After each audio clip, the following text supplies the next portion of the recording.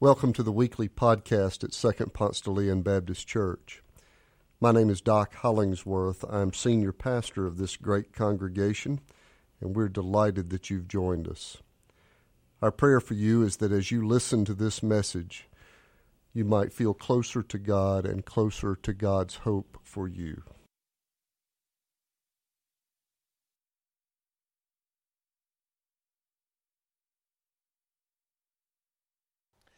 Worrying is a habit that all of us commit most days. Friends, in this month, I want us to attack that habit of worry. What does it mean to worry? We'll talk about it.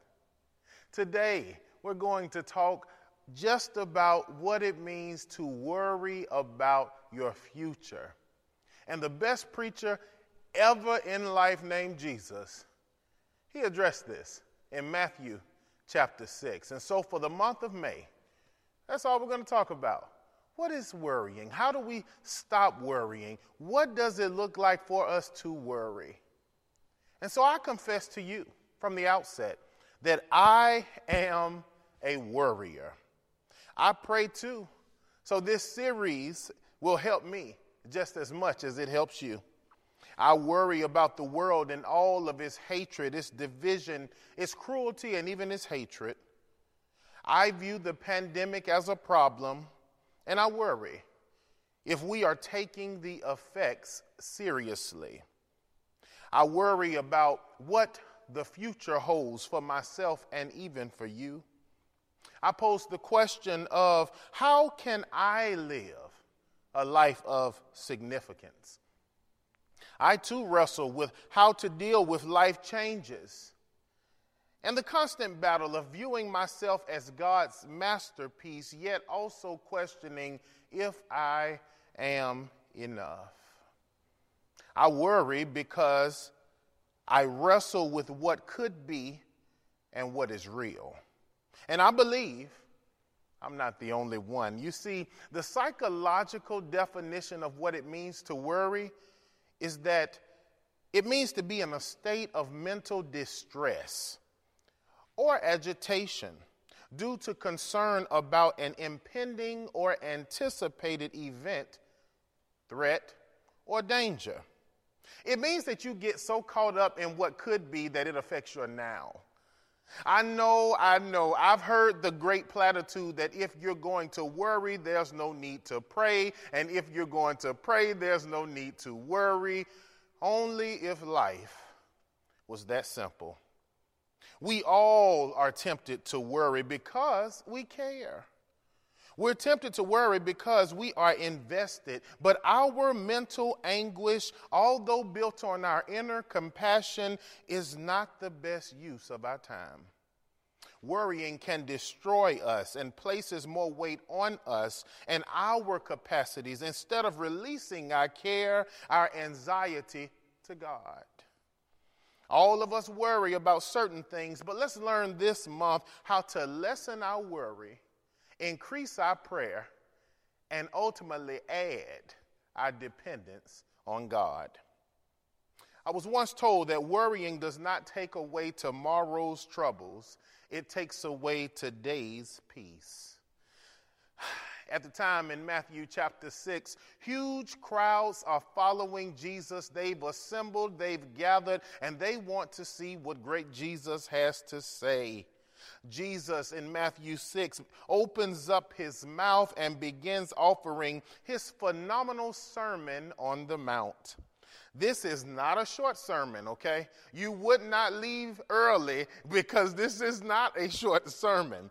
In fact, the sermon begins in chapter 5 of the Gospel of Matthew, and it ends and goes all the way to right before chapter 8. Talk about long. In this Sermon on the Mount, however, Jesus offers key lessons of life. Today, however, we go and examine the part of Jesus' phenomenal message as he focuses on what it means to worry. This unfruitful habit that all of us are guilty of committing, worrying. right there in Matthew chapter 6, verse 25. Listen to the greatest preacher to ever live. Therefore, I tell you, do not worry about your life, what you will eat or drink, or about your body, what you will wear. Is not life more than food, and the body more than clothes? Look at the birds of the air. They do not sow or reap or store away in barns, and yet your heavenly Father feeds them. Are you not much more valuable than they? Can any one of you, by worrying, add a single hour to your life? Friends, Jesus tells us right here in these verses this truth. Worrying is futile.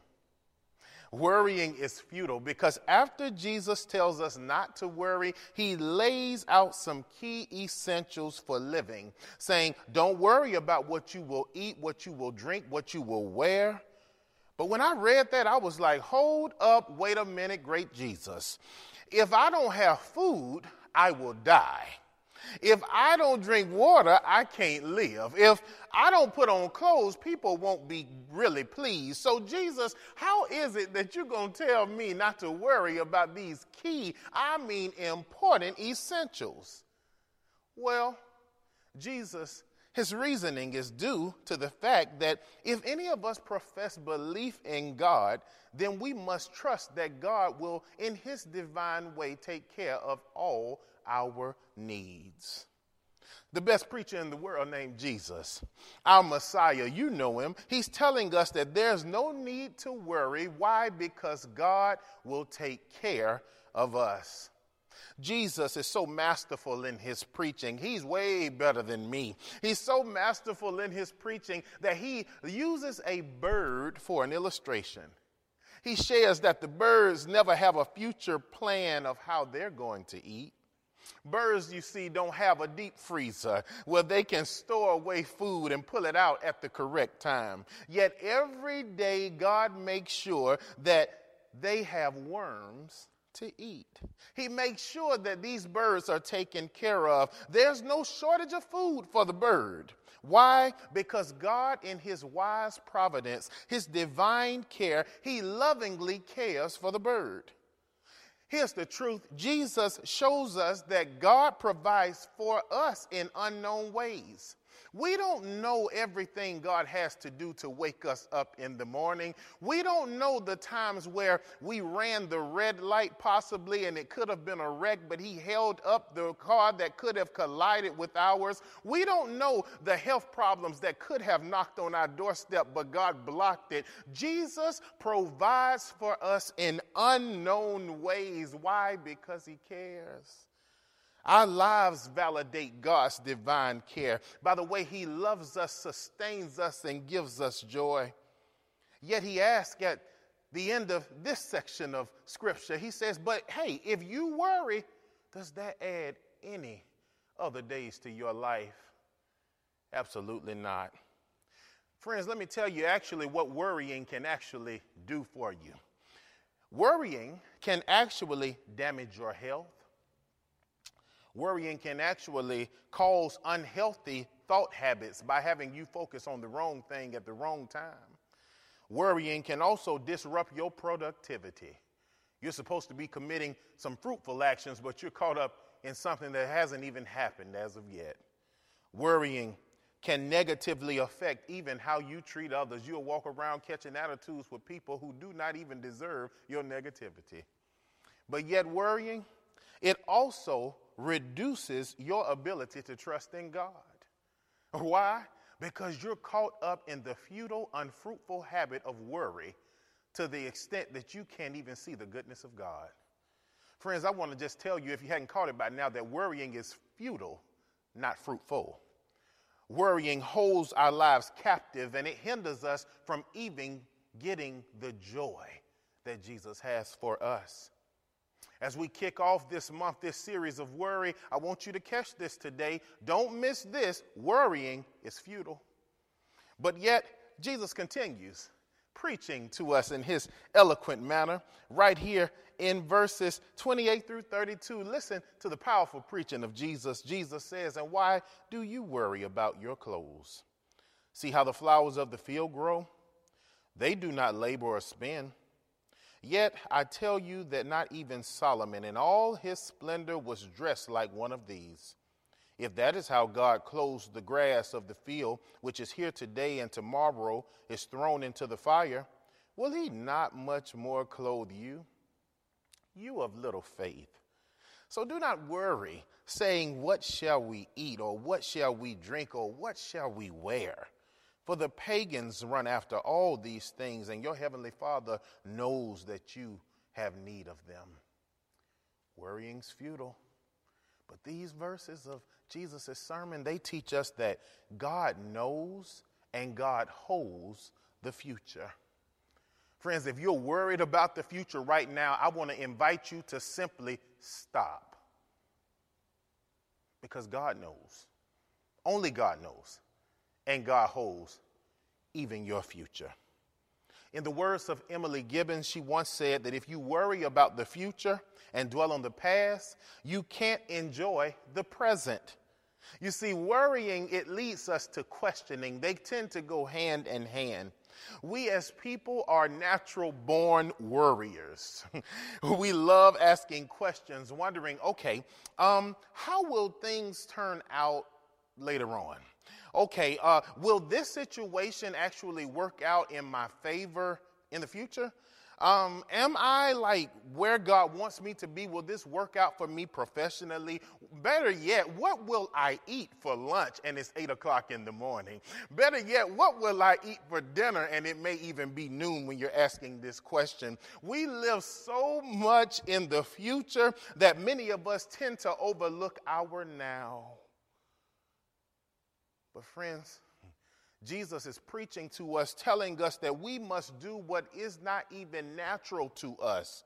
We must shed our worry and trust that our Savior knows best. See, Jesus, the best preacher in the world, you know Jesus, the preacher I'm telling you all about, he uses a flower now for an illustration. He literally says, this flower does not labor exhaustively to grow. Yet God oversees the growth of the flower. The grass, the field, God sovereignly supervising this whole interaction. But I want you to know this flower, it began to preach to me. How? You may ask. I'll tell you. Well, the flower doesn't have some type of specific language to talk to God about its needs. Like the flower does not like put its petal to the right or put its petal to the left to say, hey, God, I need to grow. However, God knows by sitting high and by looking low, God knows the flower's needs. God knows the flower's needs. Why? Because God is a good Father who loves all of his children. Likewise, our good Father knows what we need, and he knows what we need even before we communicate it to him. That's how great and how loving and how God providentially cares for us. And so what does it mean? We need not worry so much about our future. I'm not telling you to not be concerned, but I am telling you to not allow your concern to land you in Stressville. So much so that you overlook your blessings right now. For God waking you up this morning, you ought to have a praise party. For God providing food for you, you ought to have a praise party. For God lifting you up and not having you in despair, you ought to have a praise party. Even if you find yourself in the middle of a hospital right now and you're alive at this moment, you still ought to have a praise party. Why? Because your life is a testament to how God loves, how God cares, and how God provides. My friends, today I want you to catch this. Our lives are drained by our worry, but our lives are filled by our trust. And if we begin to trust in God, trusting that he divinely will care for us, our stress level could decrease and our worry could be thrown away. Oh, but friends, as I'm reminded about not worrying, I think back to a time where I had childhood worry, and that was on Christmas Eve. I would worry so much as to how Santa would get my presents to me by Christmas morning. I had a good uncle, God rest his soul. He would tell me, Joshua, you better hurry up on Christmas Eve and go to sleep. The quicker you go to sleep, the quicker the Santa Claus can come down the chimney and deliver all the presents. And so I would force myself to sleep. I'm talking about just close your eyes as tight as you can, pull the cover up, and just hold it tightly. And I do this until I fell asleep most years. However, as I grew older, I began to ask, how is it that Santa can come to Atlanta and all over everywhere else before Christmas morning just to deliver presents? I wondered, how was this man so awesome to do such a thing? And as I grew older, I found out that we were assigning to Santa what could only be assigned to our Savior. You see, God is the only one who is omnipotent, meaning that he is everywhere at the same time. God is the only one who can take care of our needs, my needs, and even my enemies' needs. And God is the only one who can love our dogs, who can love our ferrets, who can love the horse, who can love the possum, who can even love the flower, and all of creation. Why? Because he is God and we are not. Friends, God knows and holds our futures in the palm of his hand. I know that's an anthropomorphism, and many of you may say, God don't have hands, God is a spirit. Well, let me just say this to you in your nice theological sense and intellectually sound mind. I want you to know that whether God has hands or not, God is so divine that he's in charge of my future, and he's in charge of your future. And if we would trust God instead of worrying, we could actually have more joy in our lives.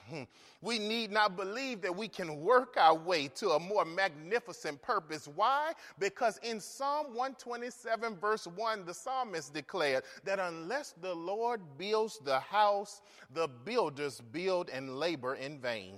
Unless the Lord watches over the city, the guards stand watch in vain. I'm preaching to myself, but also to you, because I know it's easier to question God than to trust God with our future. I know it's easier to question if God needs our help or not. I know even in this time, it's easier to question if God is sovereignly supervising this problem of the pandemic. But I want you to know that he sits high and he looks low and he knows and holds our future. Trust God. If you don't have an answer to the regathering plan, trust God. If you don't have an answer to your financial problem, trust God, because when you trust God, God is always able to give you instruction. God knows. God holds the future. Oh, friends, he not only knows and holds the future, he outlines in his great sermon that worrying is futile. Oh, but I like the way the Lord begins to close and land the plane right here in verses 33 through 34, that he tells us in a loving way, instead of cycling through futile questions, go to a faithful God. Oh, listen to the words of Jesus beginning at verse 33. The text says, but seek first his kingdom and his righteousness, and all these things will be given to you as well. Therefore, do not worry about tomorrow, for tomorrow will worry about itself. Each day has enough trouble of its own. Jesus walks us smack dab into the antidote for our worry, and that is go straight to a faithful God. Jesus preaches to us, sharing that the future is something that only God knows. It's not something that we can manufacture. It's not something that we can produce on our own. And many of us are so stressed out, even in this time, not only because of the riots, not only because of racism, not only because of a pandemic. We were stressed even before all of this happened. You want to know why? Because we are carrying weight that's not assigned to us, but is assigned to God. We carry this weight, and it makes us angry. It makes us lash out in anger. Why? Because we are carrying something that's not assigned to us. In fact, the Bible tells us this in 1 Peter chapter 5, verse 7. It says, cast all of your anxiety, all your worry, all your stress on God. Why? Because God cares for you. Go to God with your worry. I'm starting to realize that life is more about accepting my limitations, understanding what I'm not, but leaning into who God is. See, if we began to accept that we are not made to go everywhere, do everything, and be all things, but we serve a perfect God that has a PhD in being omnipresent. We serve a perfect God that has a PhD in being omniscient. We serve a perfect God who has a PhD in being omnipotent. And maybe, just maybe, if we stop trying to intercept God's praise and act as if we're divine, maybe we wouldn't worry so much. Friends, this week, you've heard Jesus preach. Friends, this week, I need you to survey your life. I'm challenging you to do that. Get off your high horse for a minute. Don't drink another cup of your greatness. Examine your life. It could be your friends, your family, your relationships. Find that thing that's causing you to worry the most, whatever it is. And I need you for 6 days intentionally to begin to pray about that which is worrying you. Because I believe if you will pray, God will work. If you will pray, God will act. If you will trust, you don't have to worry. And so, friends, our together takeaway to end our time today is this. God loves us entirely too much to leave us to navigate life alone. You don't have to navigate life alone. You don't have to worry and carry weight assigned to God yourself. Give it to God. There are so many questions going on in our brain right now. I listed some of them in the sermon. We don't know what the future holds, but we know that God won't leave us, that God won't forsake us. And so, friend, if you're watching this virtually and you do not know Jesus, I invite you today to simply pray this prayer and repeat it after me. I admit that I'm a sinner in need of God's love. I believe that Jesus died on the cross for my sins, and I confess that Jesus is the Lord of my life. Friends, if you've just prayed that prayer, let us know about it, because there's a party in your name that's being had right now. But if you are questioning right now, full of worry, what to do, and you have a prayer request, email us. Our email addresses are on spdl.org. Feel free to email us. Let us know how we can pray for you. And if by chance you want to connect with this spiritual community, as we serve a perfect God, even as we are imperfect people, let us know. Email us, and I promise we'll get back with you. Remember this as we leave today. God loves us entirely too much to leave us to navigate life alone. Don't worry, it's futile. Don't worry because God knows the future. Don't worry. Go to God about your worry. Have a great week.